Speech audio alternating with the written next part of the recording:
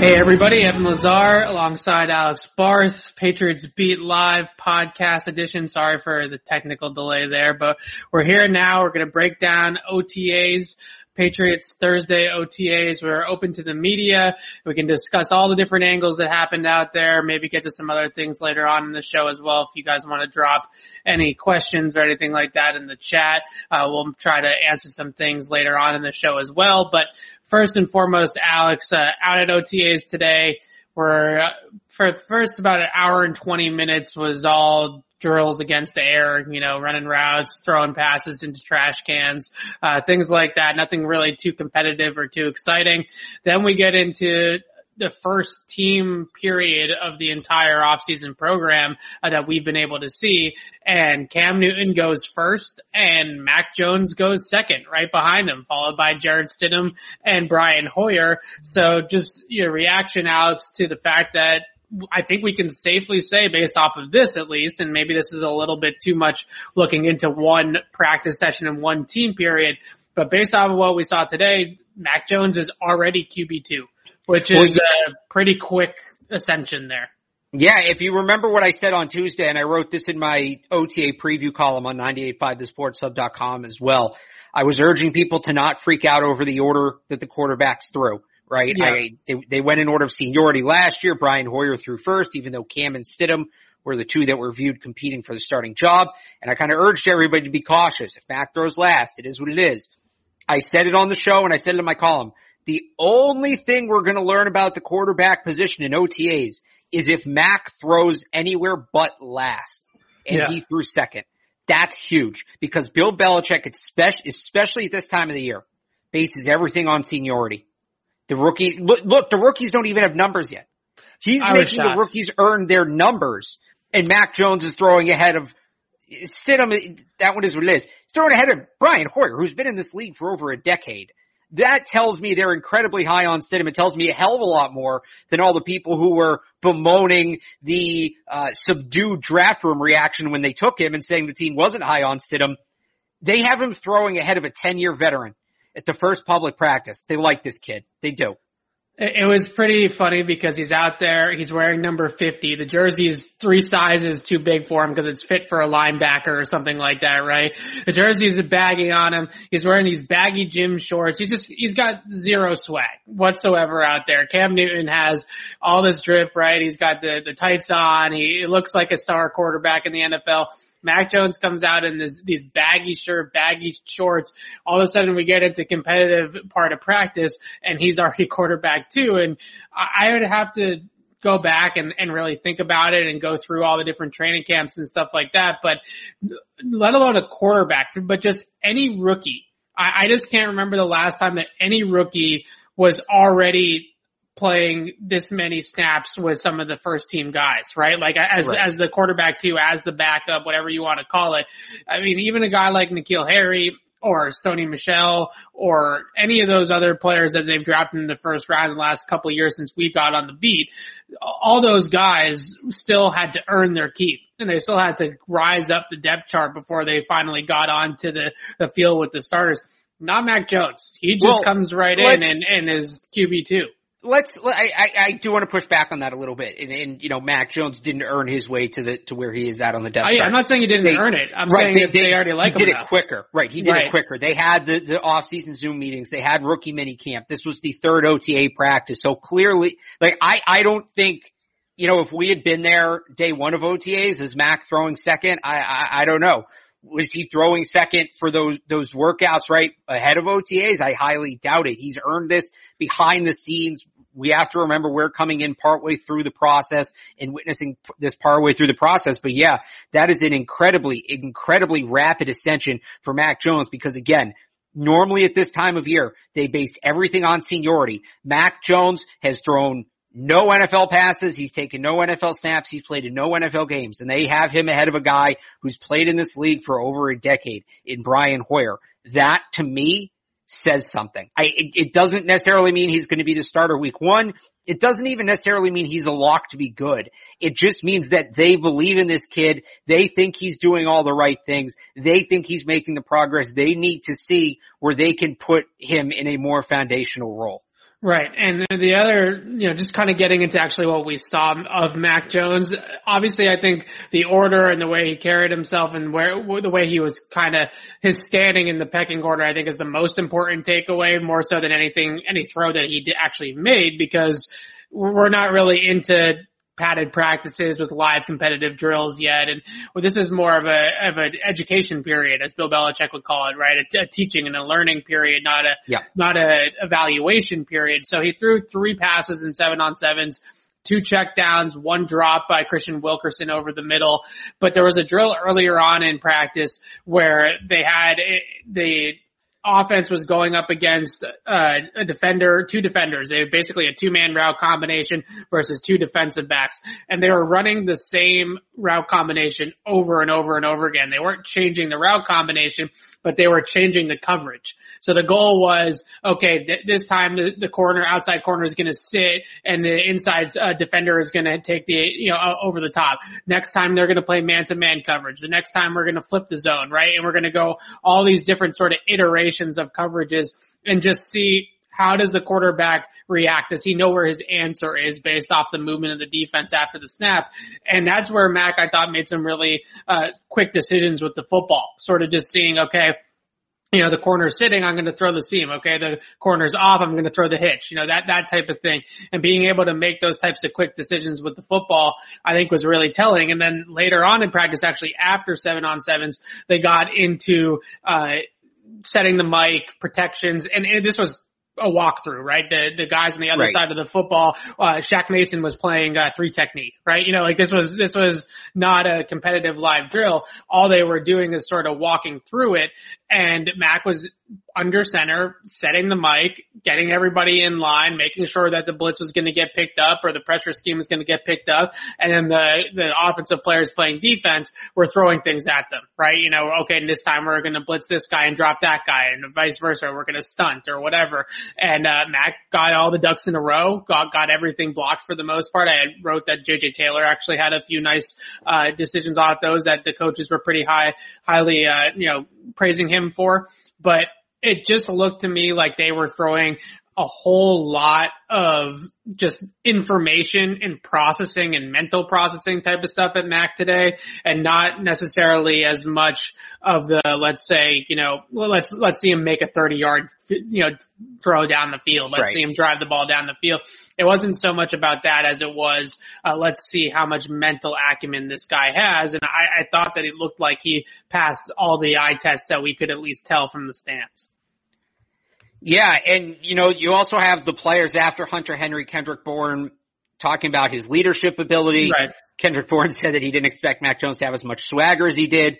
Yeah. And look, the baggy jersey and big shorts, that sounds like somebody else we know who maybe didn't, It's just funny because it felt like the coaching staff and like the equipment staff were just like, you're a rookie, here's some stuff, put it on. You know what I mean? Like, don't come out here with your headband on and all this. No, there's not. Well, I wouldn't be surprised. I wouldn't be surprised if there's an element of that here. Yeah. And it's, part of it, this sounds stupid, but I've heard of coaches doing this in other sports. I don't know if the Patriots have ever done this, but I know, a college baseball coach who I've talked to, he would give, when he had his top recruits come in, right? He would give them uniform pants that were 2 sizes too big. Yeah. And he wouldn't tell them. He would and if they told him about it, he would say, okay, deal with it. And because there's going to be things that affect you that are uncomfortable that you can't handle, whether it's weather or crowd conditions, nagging injuries or whatever. So I don't know, this is kind of the checkers versus chess thing. I don't know that that's what Bill's doing, but I honestly thought of that when I saw Mac Jones in those shorts.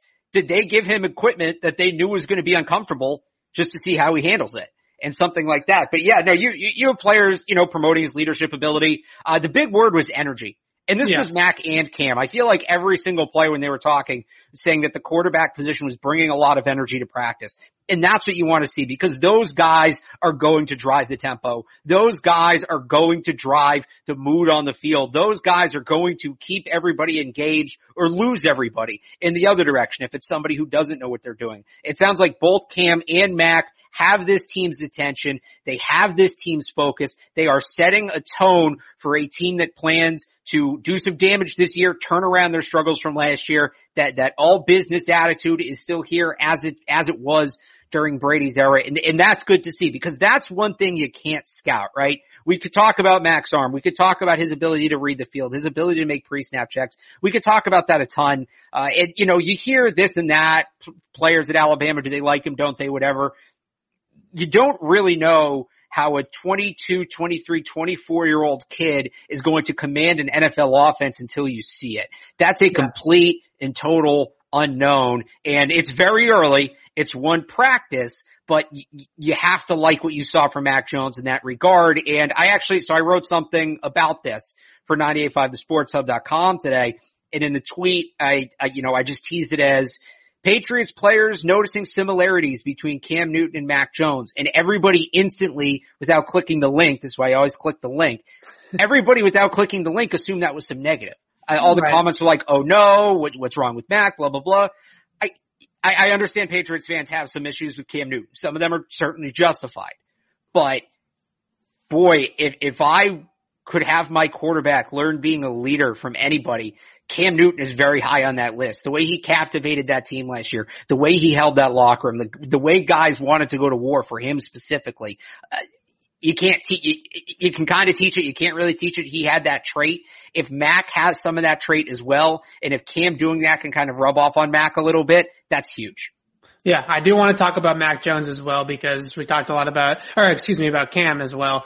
We talked a lot about Mac. Cam clearly is still the starting quarterback in everybody's eyes, right? He's the guy. We talk about Mac taking the second reps. Cam was the one taking the first reps. Bill said he's the starter after the draft. Right. And Bill said he was the starter after the draft, and today they did nothing today to dispel that, right? He was the first guy in every single drill. He was the first one up.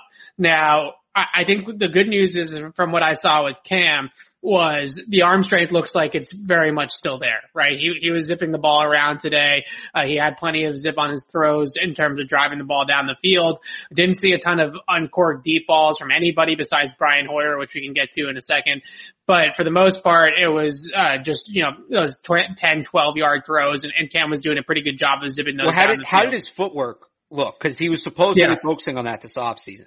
Right. So I would say, look, I think everything, I think his arm and throwing motion is what I'm trying to say. That looked exactly the same as it always has, right? And we talked to quarterbacks coach Jed Fish. We talked about to Josh McDaniels last year a whole lot about the fact that at this stage of his career, 31, 32 years old, 10 years in the NFL, you're really not going to change the delivery. Right? The way the ball comes out of his hands and the way that his arm moves and stuff like that, that's pretty much set in stone at this point because he's had so many repetitions of doing it the same way that any chance of kind of training him to do it a different way is probably asking a whole lot of him at this point. Now, the footwork I thought was pretty solid today, and the one thing that I would say is that it does clearly seem like he is trying to throw from a higher release point and keeping himself on the balls of his feet a little bit more and keeping himself upward, taller when he throws the football and keeping those shoulders parallel, which I think is really important as well when we talk about throwing mechanics. You don't want to have that backwards tilt, right? You want to have those shoulders parallel. You want to step into the throw. You want to be in an athletic position. I think at times last year, Cam did kind of, squat a little bit too much when he was throwing the ball. And that's when he got that really wide base and his footwork sort of got away from him. Today it seemed like he was at least trying to emphasize the footwork in terms of being a little bit taller, being a little bit more upright as he went through the throwing motion. And I think that that's something that will be beneficial to him in the long term. But with all that said, and I don't want to look too much into one practice or anything like that, but he still had some issues controlling the ball, right? There were still some throws. There was one in 7-on-7s. Matt Lacoste actually had to make a diving catch to make the catch. Cam threw it a little bit wide of him and he dove and caught it. There was a couple of throws, in just, against air where the ball got away from him just a little bit. Maybe the wind was a little bit of a factor on one or two of them. It was a little bit windy when he was throwing at one point, but for the most part, the arm looked live. The arm looked good. I don't think there's any concerns about the shoulder. We're still talking about consistency with accuracy, though, a little bit with Cam. Yeah, and I mean, that's something, too, that We'll get a better idea of that once they're running full speed, and that won't be until July. But right, it's hard to total. I mean, I saw your tweet where Mac has to jump up and get the ball. That was a sick catch, by the way. Yeah, that was a really good catch. To be fair, Cam was kind of goofing around a little bit, not goofing around. I didn't take that throw seriously, but you look at that kind of thing, and after the year he had last year, that's certainly going to garner more attention. But that kind of stuff, you put more stock into it once they're going up against the defense. Once they're running 80, 90, 100%, you're just not going to get that in OTAs. Right. The fastest paced team drill was that 7-on-7 period. And they were probably going maybe 65, 75%, something like that, 3/4 speed maybe. And Cam did probably have the best, I would say, like, in-game throw, like a throw that would actually exist in an actual NFL game. Brian Hoyer's deep ball to Nelson Aguilar, it looked like the corners on that side of the field or the safety on that side of the field kind of fell asleep a little bit. Aguilar got behind him and Brian Hoyer threw up an arm punt to get it down there to Aguilar, who made a great catch. And we can talk about Aguilar in a second, but the best throw just from hits the top of the drop, makes the right read, gets the ball out, puts it in a good spot, and we move the chains, was a throw to Nelson Aguilar along the sideline from Cam Newton. They dropped it to cover 3, the corners bailed, and he hit him on like a 12-yard comeback route along the sideline.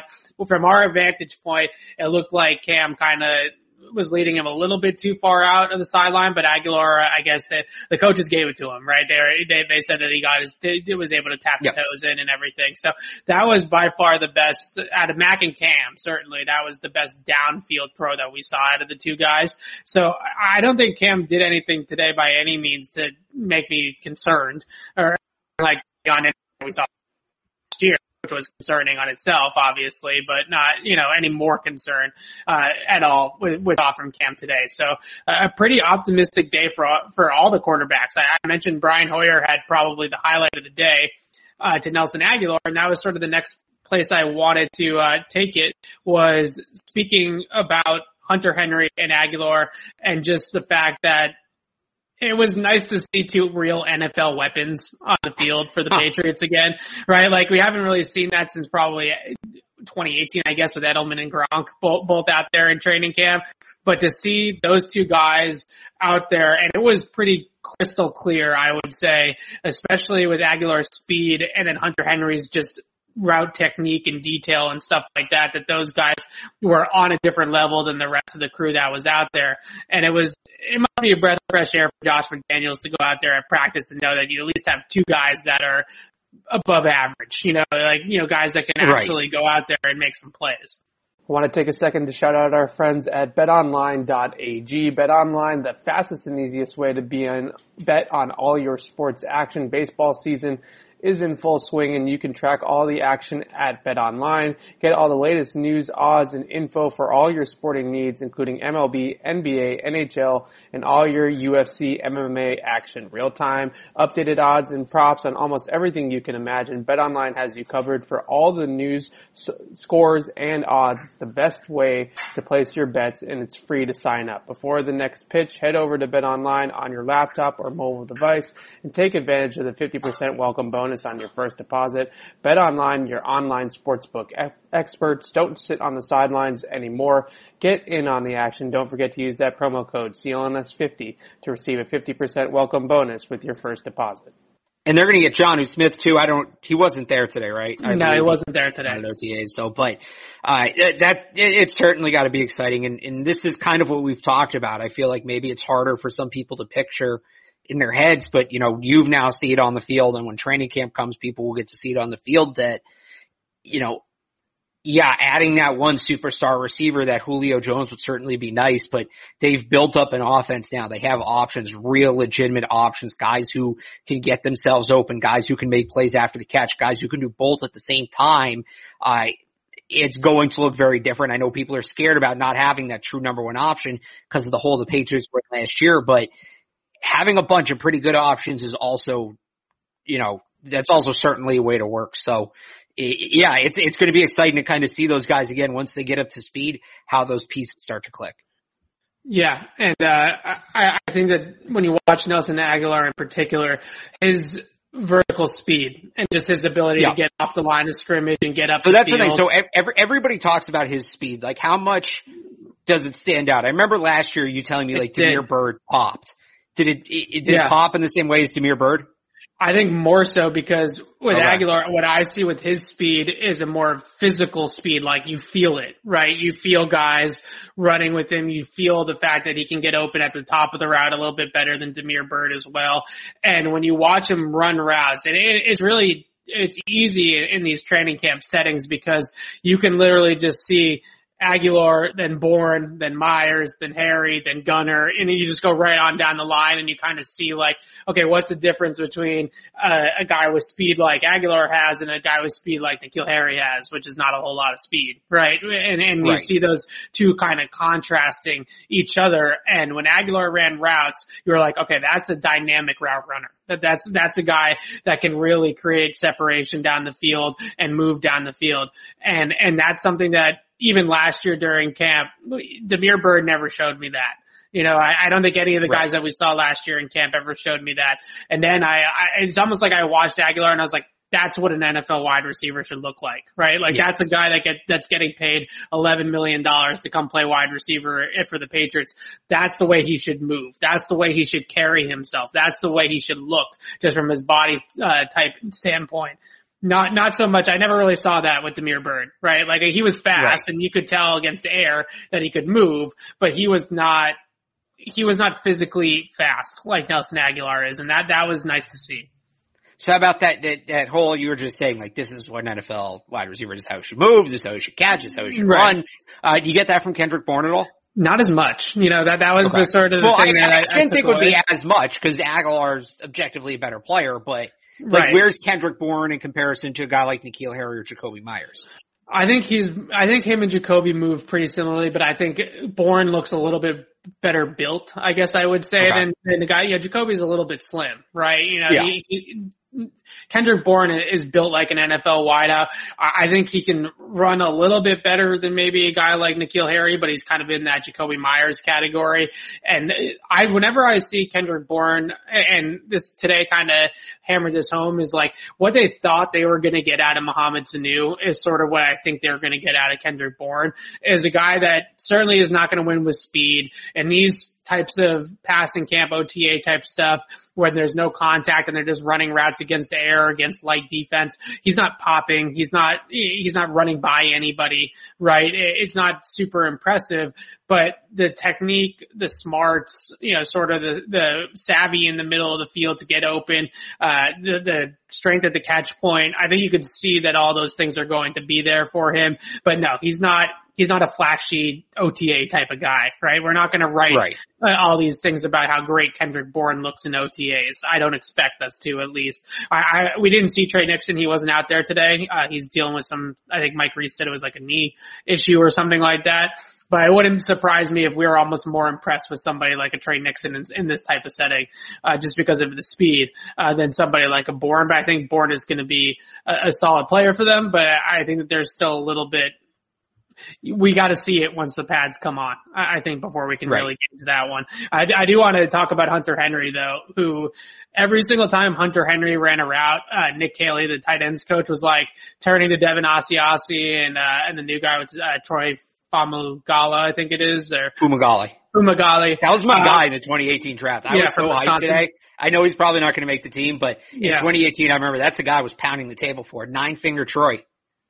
Yeah, so Troy was out there today. Devin Asiasi, Matt Lacoste were out there today. And every single time Hunter Henry ran a route, Nick Caley was just like, that's how you do it. You see how he ran? You see how he did that? Dude, just do that. Like, just copy that, right? And even against air, even against like light defense, even against coaches, Troy Brown's playing cornerback on him or something like that, right? Like, just the way that he moves, the attention to the detail, the moves at the top of the route, the eye discipline to kind of, you know, show fakes and then move up the field. He ran one route, a stick nod, where he just is going to fake the stick route and then break up the seam. And he just like ran it perfectly. Like you could put that on the teach tape for a young wide high school wide tight ends, can watch that route and learn something from it. And it was both Josh McDaniels and Nick Caley was like, see how he just did that, guys? Just do it just like Hunter just did it. And that to see that sort of level of professionalism out of a tight end, like I said about Aguilar, like we haven't really seen that since like Edelman and Gronk and those guys. It's the same thing with Hunter Henry. Like last year, those tight ends in camp just don't even hold a candle to what we just saw in one practice out there, from the way Hunter Henry moves, from the way he carries himself. They were doing that drill. They were just having some fun and trying to throw a football into a trash can down the field, and all the quarterbacks are going through. And next thing you know, Hunter Henry's got the ball in his hand and he's trying to throw. I think Devin Asiasi's jumping in line and trying to throw a ball in the trash can. Hell no. Right? Like that's like this is our $12 million tight end. He can have some fun, during OTAs. That's definitely what the sense that he got out of Hunter Henry was. This was easy for him. This was riding a bike. He was walking in the park today. And that's what you want to see from these guys. I mean, he said after practice that, he loves this time of year because everything's just kind of slowed down. Yeah. And it's not as intense. And sometimes you need that, right? This is playing for the Patriots is going to be an intense experience. It's an intense environment, but it can be tough to learn like that. So to show up now and kind of be able to take things at his own pace to start and keep things light, for when everything really hits the fan come late July in training camp. I think that's a good thing to see. I think having that mentality is good. And there was always this worry, I think, and maybe it's not as bad with Belichick staying, but I think I was worried when Brady and Belichick left, like how much would the culture change? And obviously Belichick's still here, but it doesn't feel super different. It doesn't feel like the foot's come off the pedal at all. So, guys like that, a guy like Hunter Henry who signs that big deal and still comes in and is going to OTAs, something like that, I think is certain, Cam showing up at OTAs. That's certainly encouraging that these veterans are showing up for those roles. Yeah, I think the 4 quarterbacks all showing up for OTAs was a really good message sent to the rest of the team, that this year is going to be different, that Cam was taking this year very seriously. Coach Belichick said this morning that Cam's been there since the jump. Like he's been there since the very beginning, and he's been a participant the entire off-season program. So I think that he knew, and Cam talked about it so much over the off-season when he did those like sit-down interviews and stuff like that, or the thing with the whatever it was called, with all the former NFL players where they all sat in a circle and talked about their experiences and stuff like that. And he said, like, I never knew how important OTAs were until last year, and I never knew how important all that summer stuff was. And to see him there now, I think really does bode well for the rest of the year, even though there were some big glaring absences, right? Devin McCourty's not there, Stephon Gilmore's not there, Dante Hightower wasn't there, Judon and Johnny Smith weren't there, JC Jackson wasn't there. But at the same time, 62 players showed up. That's a pretty good turnout. A lot of those guys were veteran players. Obviously, it's a very veteran-heavy team, and a lot of those guys were there as well. So it felt like a good showing, and it felt like a pretty good group of people that ended up showing up. We can talk a quick minute about your boy Gunnar Olszewski and Jake Bailey. Bailey is like he puts on a show. I mean, you've seen it. You didn't stop watch him though. I didn't stop watch him. I'll try to do that in minicamp. But I mean, he's out there and like you lose sight of the ball in the sun. Gunnar muffed one and he pointed up to the sun and he was like, you kicked it so damn high that I couldn't see the ball coming down. This guy just booms it. It's crazy. Like, it's just crazy to see that kind of foot up close and, that close. Like you see it from the press box, you see it from the stands, you see it on TV, but when you really get to see it as close as you do in like a camp setting, it's just an absolute boomer of a leg. I mean, it's really impressive. He puts on a clinic every single time he punts the ball in practice. Yeah, and you weren't excited when they took him. I'm just pointing that out. I wasn't. We were working together. Oh, Alex can do the thread on that one. Blah, blah, blah. No, he's going to play a key role this year. He really is. And with that defense they have, the more aggressive those guys can be, the better that defensive unit is going to be. And the defense can be more aggressive. They have more field behind them. And that's on Jake Bailey, and that's all field position. So, I said it before. I've said it a million times. I'll say it again. The best weapon for a defense can be a good punter, and Jake Bailey's a good punter. So I'm excited to see how that all comes together. Complementary football. Yeah, Gunnar was out there doing his punt return thing as well. There's no contact, so, he's just bobbing and weaving through guys. But I thought him and N'Keal Harry, unfortunately, I thought looked pretty much the same as receivers. I didn't really see any big jump for those guys. I thought I saw a little bit of a jump for Gunnar last year as a receiver in terms of the explosiveness and the quickness and stuff like that. So I don't know if there's I think there's a comfortability gear still there for Gunnar as a receiver, right? Just kind of understanding, the feel for the position, I think can improve for him. But in terms of his movement skills, I think he's kind of is where he is at this point. And we see it on punt returns. I mean, he's explosive, right? He can certainly move on an NFL field. So it's really just more getting comfortable with doing it as a receiver versus as a punt returner. That's sort of the next step for him. So I don't know if he's necessarily moving any faster than he was last year. Same, with N'Keal. Kind of the same thing as last year as well.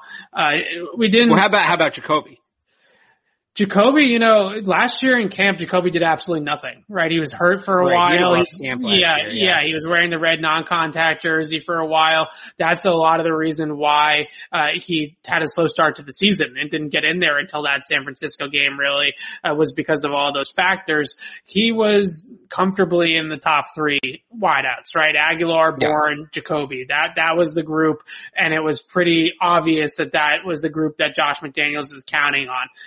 He's hoping that he can lean on those three guys at that position this year. And Jacoby looked like Jacoby of last year, towards the end of last year, playing as everything that we saw at that point. I didn't see anything today that said, he's taking a step back or anything like that. And I think it was pretty crystal clear. They broke the huddle a couple of times, with, Aguilar, Bourne, Myers, Hunter Henry. And you're like, okay, well, this is John is going to be in there obviously, and that's going to be a factor. But other than that's going to be the group, right? Those five guys, if you put Johnny in there as well, is kind of going to be the group that they count on, in terms of catching passes. And that was the group that was out there today.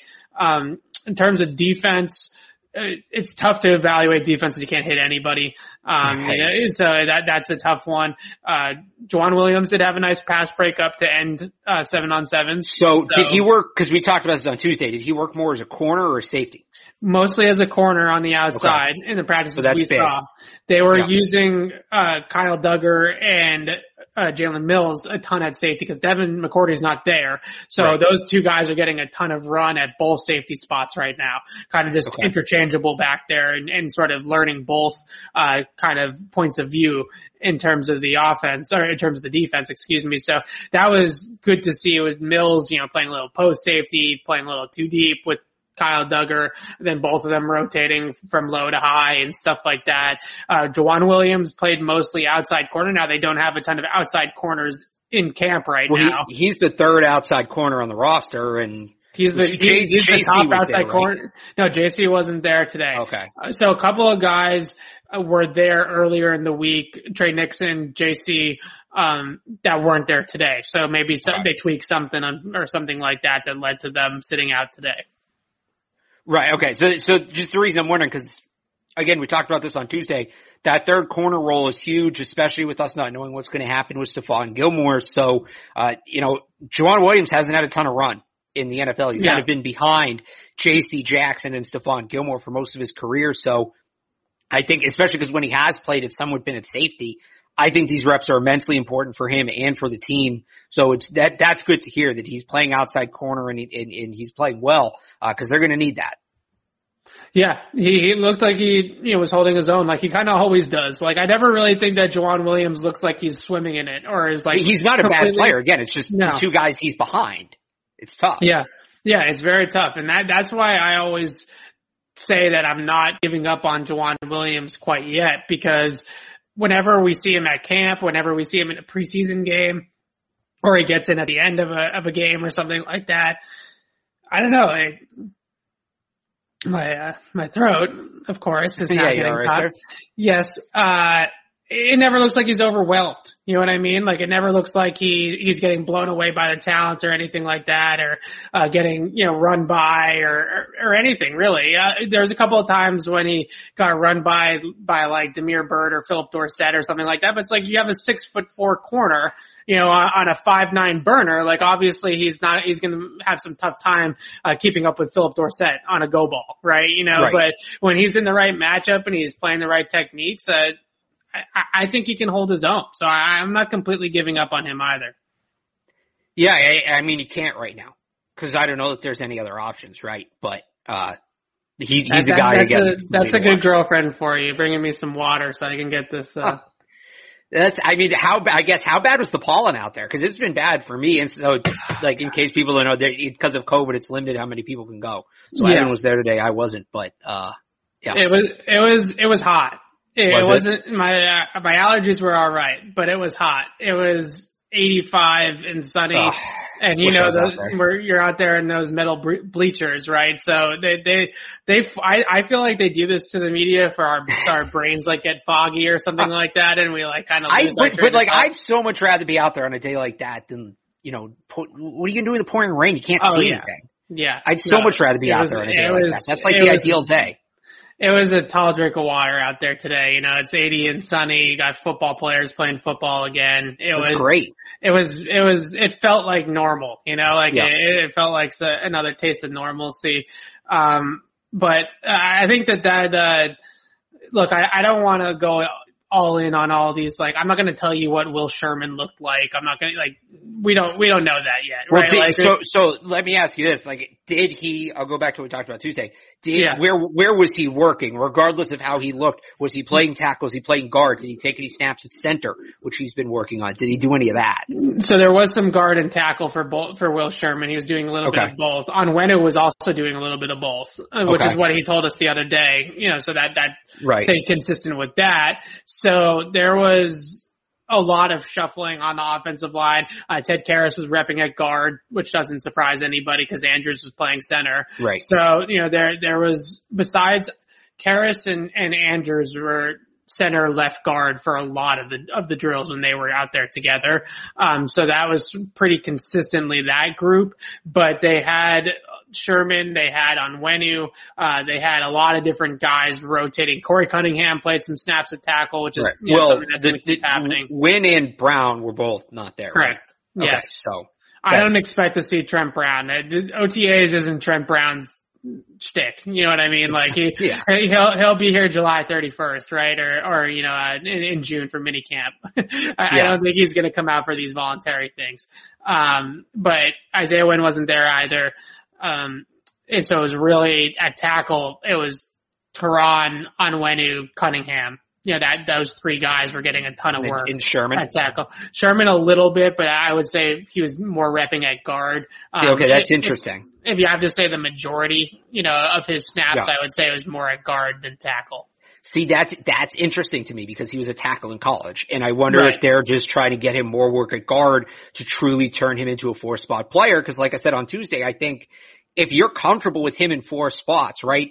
So teams generally keep 9 to 10 offensive linemen, right? You're starting 5, 1 backup tackle that's 6, 1 backup interior lineman that's 7, and then 1 backup center is 8, and then sometimes you have a floater. If Sherman can be both the 3rd string guard behind Karras and the backup tackle, that just eliminates a lineman you have to carry. And because it's going to be, I'm trying to do the math in my head, so I apologize if I butchered that, but you get the idea, right? Right. If he can, you normally have a backup guard and a backup tackle. If Sherman can be both, that's one less guy you have to keep on the roster, and it's one more roster spot you have for a wide receiver, for a running back, for a linebacker, where they'll certainly need the roster spots. So that's why it's a big development to me. Like, we'll see how he looks. The reason I asked you where he was playing because, it ultimately comes down to how does he play at guard to make that happen. Yeah. I don't want to make that judgment off one practice. That's not fair, especially in non-contact practice for linemen. But the fact that he's getting significant work at guard tells me that is the plan. That's probably the plan they're working towards, the path they're working on with him of turning him into a 4-spot player or a 5-spot player. Yeah, and now's the time of year to do all that kind of stuff, right? This is where you rep everywhere and Right. you cross train and you do all that kind of stuff. So definitely a lot of that going on up with the offensive linemen. David Andrews, the only center, no guard or tackle for David Andrews, right? He's staying place and staying put in one place. Other than the guys that were out there in terms of the players, I did want to bring up first Ernie Adams, just out of the corner of our eye towards the end of practice. All of a sudden he comes sauntering out onto the field and I'm just looking around like, is that Ernie Adams? Like, what is he doing here? Like a week ago he was retired. Now is he unretired again? So like Ernie Adams, releases that statement to Mike Reese saying that he's going to be a fan, right? He's done, his work is done and he's going to go be a fan. And turns out he's back at practice. Like the first time that we get to see practice, Ernie Adams is back out there with the towel wrapped around his head and the arms folded and everything, just like nothing changed. I mean, how many fans would love to be there? He's just the only Patriots fan that has that access. Right. No, I mean, we've seen this before where people from the Patriots retire, but they don't retire. The big one, right? Dante Scarnecchia has still been involved. He still talks to a lot of these linemen. Even some of the players, like Troy Brown, I know he's officially a coach now, but there was 3 years there where he wasn't, officially, he wasn't on the website or anything, but he was just there at practice every day. I think Deion Branch did that at one point, right? Where he would just show up at practice and work with players without an official role. This is what they do. They keep it in the family. They keep people around. It's a place people want to be. So I had a little smile when I saw Ernie was back. Pink stripes forever. Yeah, pink stripes forever. And he's not a type of guy either. Like, I obviously don't know Ernie Adams personally, but I don't get the sense that Ernie Adams is the type of guy that just can quit like cold turkey in terms of working in football, right? Like when you're that neck deep in something, like it's pretty hard to just and rip he has the been Band-Aid for off. so long. Right. So it kind of seems like he came out at the end of practice more, he came out around the same time that Robert Kraft came out as well, to just kind of check in and see how things were going and get a view of the team and stuff like that. So it was definitely not, he wasn't there fully evaluating, although he was standing there with his arms crossed staring at the field of play. So it was classic Ernie. The other thing that was very, very interesting, especially off the heels of Bill Belichick's press conference this morning when he was asked about Matt Patricia for the first 35 minutes of practice, Bill and Matt Patricia were standing next to each other chatting about something, for about 30 minutes. And it was really interesting to see because he's kind of like his confidant, like his consigliere, right? He's wherever I kind of point you go sort of thing, right? And he kind of has that trust, because of his experience, because of his experience in the system with the Patriots to sort of allow Matty P to just sort of be around and just do different things for them. I found it very interesting how close by Matty P seemed to be to Bill pretty much the entire practice. Well, he's the new Ernie Adams, right? That's what people speculated, and that was kind of Ernie's role, just standing next to Bill and never, from what we've seen from Mike Dupp, and I'm sure that's just scraping the surface, but it wasn't always necessarily, heavy football talk. It was just bouncing ideas off each other. So I'm sure Patricia's a guy Bill feels like he can do that with. And yeah, it'd be really interesting to be a fly on the wall for that conversation, certainly. Yeah, it definitely caught my eye and, just two guys standing kind of in the corner of the practice field and you're like, that's Matt Patricia right there next to the head coach, getting his brain picked about some drill they're probably doing or, something like that. And that was pretty interesting as well. There's still a lot of questions obviously in the chat. I saw some Trey Nixon request. Trey Nixon was not at practice today. He's dealing with an injury, so we didn't get to see him. Yodny Kajust is still kind of a ghost. Like he was there, but I didn't actually see him do anything. I don't think. I gotta next week if we get to go back, I'll have to be more careful about looking for that and seeing if Kajust is doing anything. But we did attendance, and he was one that we checked off, so he was physically out there. But there's not the man, the myth, the legend. It's crazy. He's literally a ghost. Didn't see much out of any of the linemen, quite frankly. They're barely going full half speed at this point. This is all just mental. reps for them. So it's kind of hard to Right. gauge anything from any of those guys. N'Keal Harry, in terms of improvement from him, I mentioned this briefly. I didn't see anything different from what we saw last year with him in terms of how fast he was moving, in terms of his foot speed or agility or change of direction. And look, he's a big guy who's got heavy feet. You know, I think that's really how, it's going to be. I don't think that in year 3 or year 4, N'Keal Harry is all of a sudden going to change into, you know, Devontae Adams or Julio Jones or something like that overnight. I think it's pretty clear that he's sort of he is who he is, right? And maybe they can get the best out of him by using him correctly, you know, going into this season as sort of a downfield jump ball, red zone type of receiver instead of trying to let him run with the football, try to get him the ball down the field a little bit more. And of course, Alex, the question's pouring in about Julio Jones. And, if the Patriots before we get to that, there was one other question because somebody asked and I wanted to touch on it, and they brought up Ramondre Stevenson. Yes. And he was the guy I was a little surprised wasn't there. I don't know if I missed something and he wasn't there because of injury, I apologize. Right. But, I said on Tuesday, he's a guy I think, even though he's a rookie running back with the Patriots and they don't generally play these guys, I think there's a role for him to win. I do. I think Rex Burkhead's old spot, he'd be a perfect fit for that. So I was a little surprised to see he didn't take part today. If it was because of injury, obviously that's unfortunate and you hope he gets healthy. I think we did see he was there early in the week, so I don't want to totally put the kid on blast. This isn't to knock him or anything like that, but you know, just in terms of players we're looking forward to seeing, I think, my 2 I gave at the end of last show were Donta Hightower, who wasn't there. He just got married a couple days ago, and congratulations to him, obviously. And then Ramondre Stevenson, who wasn't there either. So, we were all surprised to not see Ramondre Stevenson. Christian Barmore hasn't been out there either. So there's a couple of rookies that have sort of been missing. Trey Nixon, I mentioned, was not there too. I was really surprised to see Ramondre Stevenson absent as well. So maybe it is an injury or something's going on with him. Though there was only 2 running backs at practice today. JJ Taylor and Tyler Gaffney were the only 2 running backs on the field. So that was interesting. Kind of tells you why they signed Tyler Gaffney. They signed Tyler Gaffney because they literally needed him to run practice. Right. That's what I'm saying. That was literally it.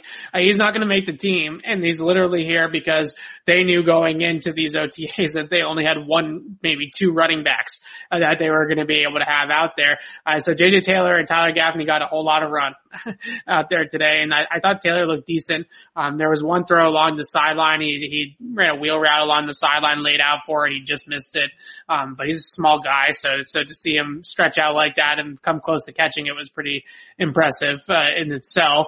There's some questions about Quinn Nordin, the rookie kicker, the only undrafted rookie on the Patriots roster right now, if I am not mistaken. Yeah, no, you're right.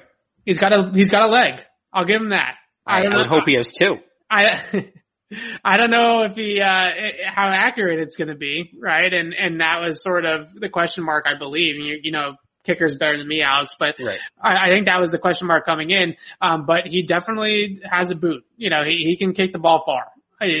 Whether that, you know, kind of comes to fruition in terms of accuracy, Justin Rohrwasser kicked the ball far. So, well, wait, how about Aguayo? How did Aguayo look? Aguayo, you know, was pretty quiet throughout camp, or throughout practice today, I should say. Not a ton of kicks for him that I can remember. Nordin was kicking. They had a period that was sort of an in-between type period. It was when the quarterbacks were doing the trash can thing. And, there was the other field, there was punt return going on. So the backup long snapper and Quinn Nordin, those guys were kind of working out on the field by themselves. And that's when I saw Nordin kick. And, he drilled a couple that looked pretty impressive. I didn't see Aguayo kick very much. I think he kicked once or twice, and, I think he made both of them, but they were from 39, 40 kind of extra points. So nothing too, fancy to say about him. So I'll say this with the kickers. If you want to know what to look for in a kicker, and there's a number of things, but here's the one basic, kind of thing that applies to all kickers. How often do they repeat their motion? How consistent is their kicking motion. That's what you want to look for. And it really comes down to details, because some guys, they'll like bend their arm a little bit. Some guys have a straight arm. Some guys, the shoulders in, some guys, the shoulders back. You pick up on the little things. What angle do they plant their foot at? How far back do they bring their leg on the wind up? How do they rotate their hips? You just look at all the little elements of what they're doing. And then when you watch 10 kicks, how many of those things do they do on all 10 kicks? Right. That's where accuracy comes from. Power is power. You don't really need to scout that. You just kind of know, like you said, you can tell the guy can kick the ball far. Most guys by this point have the leg to, in theory, hit a 50, 55 yard field goal. The question is, can they do it with any consistency? Because the harder you kick, the more you're jarring your body, and it's like a golf swing, right?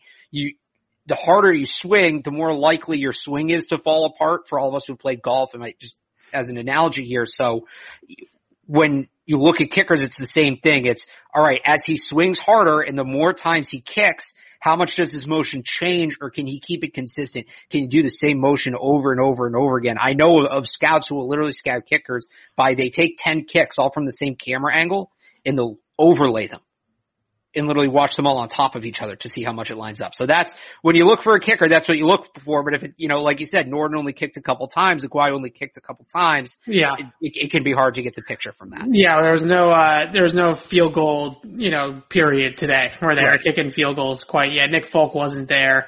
So we're not quite there yet with the kickers. They did, I don't know if they did this last year and I just forgot, but they did change the fields. So the fields are now. Yeah, I wasn't there. Across. They did that 2 years ago. Okay, so maybe I just forgot last year that it was like that as well. I remember them being up and down. Well, because you know what, last year, because they do them that way for at least 2018 and 19 when I was there.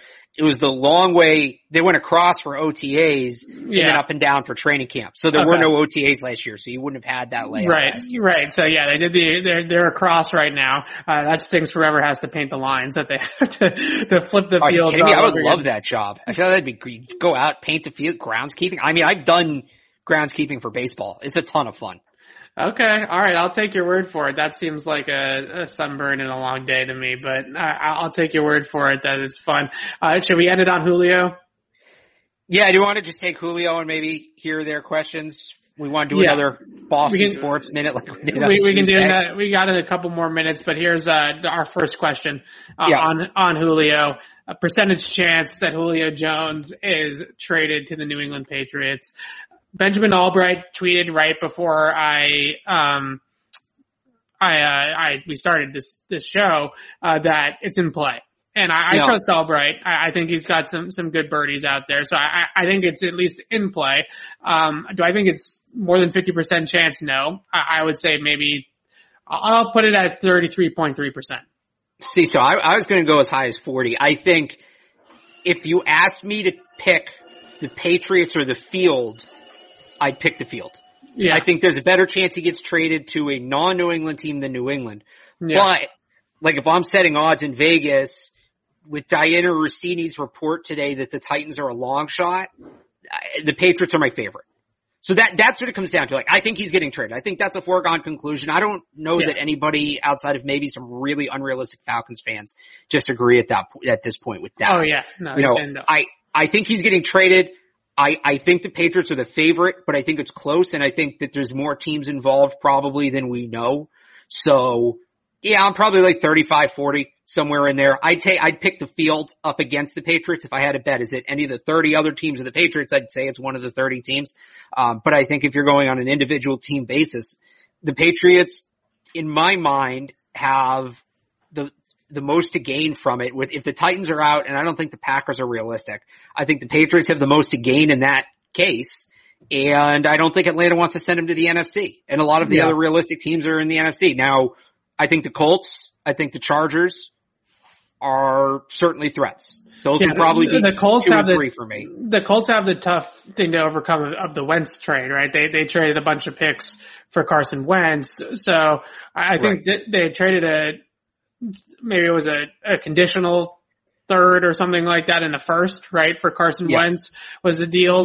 So there's that pick that's the second, but could turn into a first, but it's going to be a first. Like, they have to go monumentally wrong. They can't trade the first because if it turns into a first, then they don't have a first. So I'm pretty sure that they're caught there. Now, the report out there that there's a first round pick on the table for Julio kind of brings us into the next question of, I was just gonna propose this. Somebody brought it up in the chat. We can do this first because it still applies. Right. So what's the highest that you would give up for Julio Jones? What's the most you'd give up for Julio Jones? The package that I continuously hear for Julio is like a second, a fifth, and Sony Michel. Right. A second, a fifth, and N'Keal Harry. Something that's two decent picks and a player that's an NFL rosterable player. Right. We're not trading him, a superstar. We're not trading him, Stephon Gilmore, for Julio Jones, but you're trading a guy that they are going to roster in 2021. Right. Yeah. I'm probably second, fifth in a player. I might even go second, fourth in a player. Yeah. If I'm the Patriots. So this is kind of what I wanted to say before. Some of it depends on the team, and somebody brought this up in the chat. The sleeper for me here is the Kansas City Chiefs. They would need to do some cap gymnastics, but they've been doing, they had no cap space one day and the next day they paid Joe Thuney $80 million. Right. They'll figure it out. And the biggest jump in the NFL draft from pick to pick is pick 1 to 2. Because at pick 1 you can draft anybody you want. The second biggest jump, honestly, for me, it's not 2 to 3. The second biggest jump is 32 to 33. Because there's so much value with that 5th year option and that extra year of team control. So if I'm the Patriots and I know I'm going to need a cornerback or I'm going to need a tackler, I'm going to need one of these high paid positions in the next couple of years, I'm really hesitant to trade my first round pick. Now, a team like the Kansas City Chiefs, they're okay. They're okay. Parting with the 29, 30, 31st pick in the draft isn't that big of a deal. There's only 3 teams realistically, I think, that could make that move. Tampa, and if they do it, don't even play the season. They don't need to. There's no reason for Tampa to make that trade. I don't even think they have maneuverable cap space. That's not going to happen. The Packers are probably on the outside looking in, but again, I look at their cap space. Unless they're going to move Rodgers and get Julio as a weapon for Jordan Love, I don't see it happening. The Chiefs, I think, could move it around a little bit easier because they have guys where they can move money around, and they have a little more long-term security than a team like the Packers does. The Chiefs can move a first. That's who I think that report was today. That's my sleeper team in all of this. So, to go back to the question that's on the screen right now, if I'm the Patriots, second, fourth in a player, or like second, fourth, and a seventh. I'd even do a pick swap thing where it's like a second, fourth, and a sixth, and then you get Julio and a seventh back, something like that. You get creative there. That's sort of what I feel like Bill Belichick would want to do is like make he's going to want to figure out a way, right, where a pick comes back and there's a pick swap involved. But, I think there are teams that are in position to offer more than the Patriots, and the Chiefs are one of them.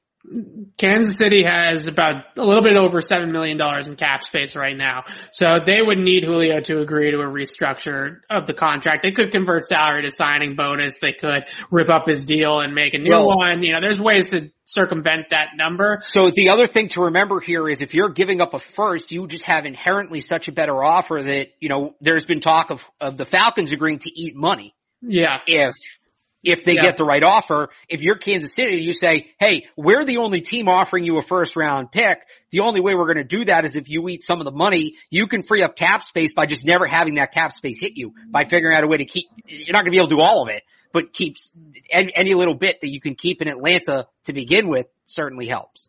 Sort of like an NBA trade, right? Where in the NBA, this is an NBA trade. Yeah. Another team kind of, the team trading the player pays a little bit of the player's salary so that it makes it baseball. They do it all the time too, where one team's paying half the guy's salary for the rest of the year or something like that. So that they could get creative like that to get him to Kansas City.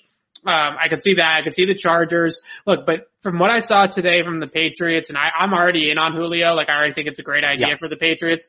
The fact that Mac Jones has made such a quick impression and has already risen up to QB2 and all that kind of stuff, you put Julio out there with Aguilar and Hunter Henry and Johnny when he eventually gets in here and all these guys, and you just make the job on Mac Jones so much easier, right? And we talked about how all these great guys he's throwing to in college, and Devontae Smith and Jalen Waddle and He's got all this talent around him.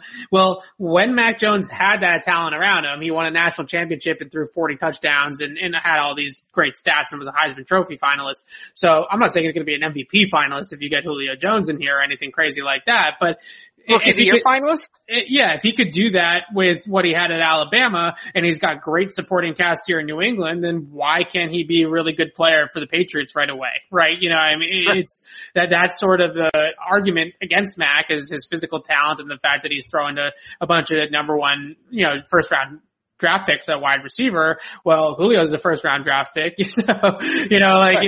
you know, there you go. Right. So All the people who want to compare him to you know, Greg McElroy or AJ McCarron. right. Who do you think those guys were throwing to? It was literally Julio Jones. Right. I don't know that Greg McElroy threw to Julio Jones. I think that was McCarron.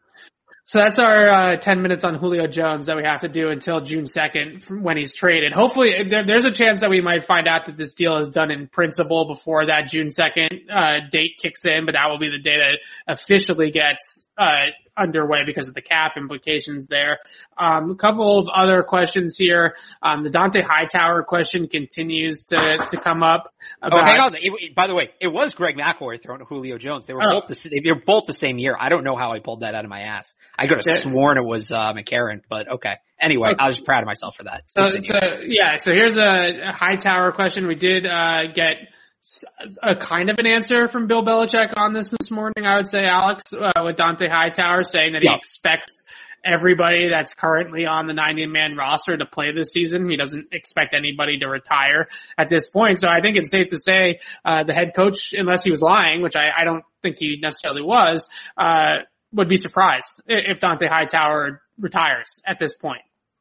Well, he did throw in that whole kind of, you know, things change, that's life. Yeah. So that stung me a little bit, but you know, I'm not putting any stock in Hightower not being there again. He just got married. You know, shout out, by the way, to him and Aaron Rodgers for figuring out to plan their weddings around OTAs or their honeymoons around OTAs, so they have a legitimate excuse not to go. Love it. Total power move. Didn't know Aaron Rodgers and Miles Teller were good friends. I learned that this week. I would watch that Project X sequel. Because Miles Teller, people forget, Miles, of all the ridiculous things that happen in Project X, and by the way, if you've never seen it, great movie. Now we're talking I want to throw this out there, because this is a take I feel strongly about. With is Dante Hightower on the screen as we're talking, or retiring it, as we're talking about Project X? I made a connect. Of all, you can take it down if you want. Of all the ridiculous things that happen in the movie Project X, the most ridiculous part of that movie is Miles Teller playing a character named Miles Teller. He just randomly appears in that movie, and all of a sudden he's like dancing at the party, and you're just like, what is Miles Teller doing in this scene right now? He plays a guy named Miles Teller. Like, the writers they come up with all these creative things about the party, and then they're just like, what should we name Miles Teller's character? Oh no, Miles Teller. And they're just like, nobody asked any questions about it. It just happened. So apparently someone in the chat is saying that Miles Teller is really good friends with Shailene Woodley. I buy that. I don't know a ton about, like, I'm not a big Hollywood guy. I'm not big into this crew of people, but I don't know. That's interesting. You know, the more you know. All right. Yeah. I think we can wrap it up there on that Project X, Aaron Rodgers, Miles Teller. Are we doing a quick Boston Sports Minute? Let's do. What do you think about the Islanders? You worried? You scared? Yeah, I am. I think they're a good team. I think they're a well-rounded team. They've got a little bit of that Team of Destiny vibe. That building was absolutely rocking last night. That was pretty cool to see, objectively.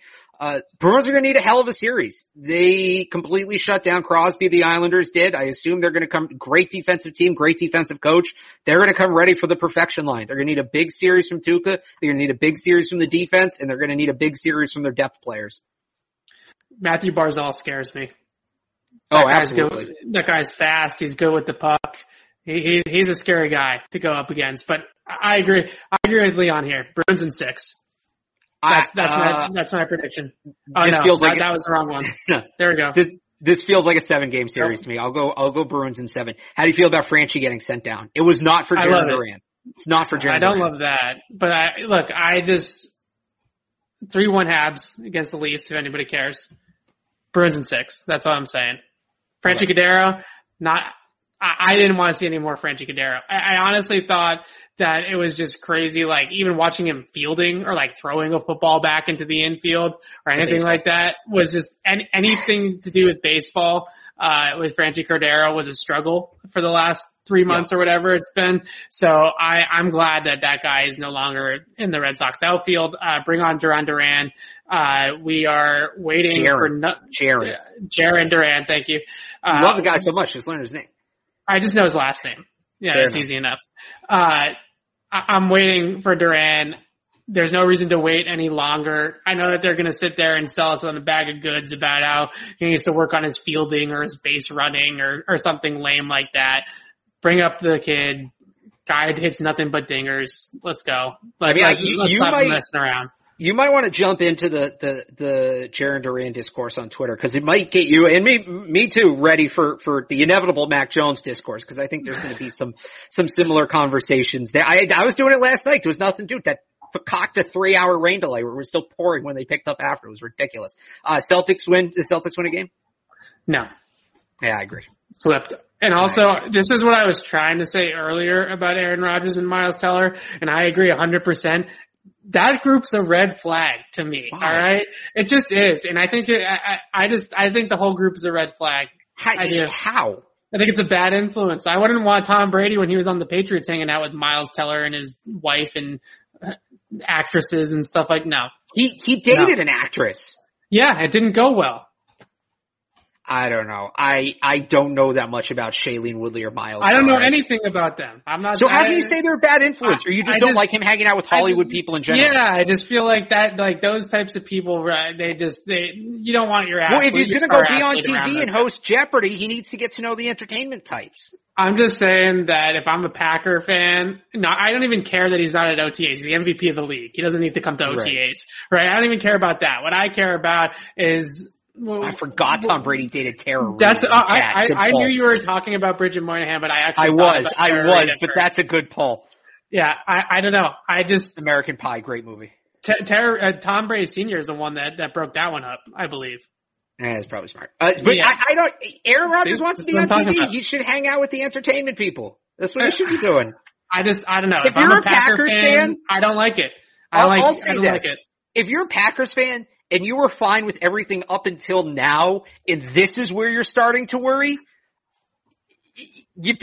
what have you been watching for the last 2 months? What were you watching on draft night? If this is where you're like, oh, you know what? Maybe things aren't going good. Yeah, no, duh. It's been trending that way. I don't look at this and be like, this is the last straw. This is the red flag. This is like, he's been headed this way. Right, like, oh yeah, I was fine when, he walked off the field and let the team kick that field goal. I was fine when he demanded a trade on draft night, but he's on a honeymoon in Hawaii with an actor and an actress? It's not about the honeymoon. It's about Miles Teller. Alright? Like, I don't know. It rubs me the wrong way. That's all I can say. I have no reason. I have absolutely no reason to think that. I'm going off of absolutely nothing. I'm just saying the fact that I just get a bad vibe. There are plenty of red flags with Aaron Rodgers. I don't know that hanging out with Miles Teller, star of Project X, cracks the top 10. And no, I don't know any other movies Miles Teller's in. You've never seen Shailene Woodley movie. You've never seen what? Whiplash? I have not. It's a great movie. Okay. Oh, you should see that. I haven't seen it. Great movie. Miles Teller, I forget who the supporting actor in the movie won Best Supporting Actor in the Oscars. That was a great movie. You should watch that. Shailene Woodley was Divergent, the books that weren't the Hunger Games. She's basically knockoff Jennifer Lawrence. I basically watch that's who she is. 3 kinds of movies. I watch absurd comedies, so like Seth Rogen, Will Ferrell, Adam Sandler movies. I watch mob movies, so The Departed, Goodfellas, and I watch Star Wars. That's it. There you go. That's pretty much the extent of what I watch. I've never seen Divergent, but all I know is that Shailene Woodley is basically knockoff Jennifer Lawrence. Like she's the other teenage,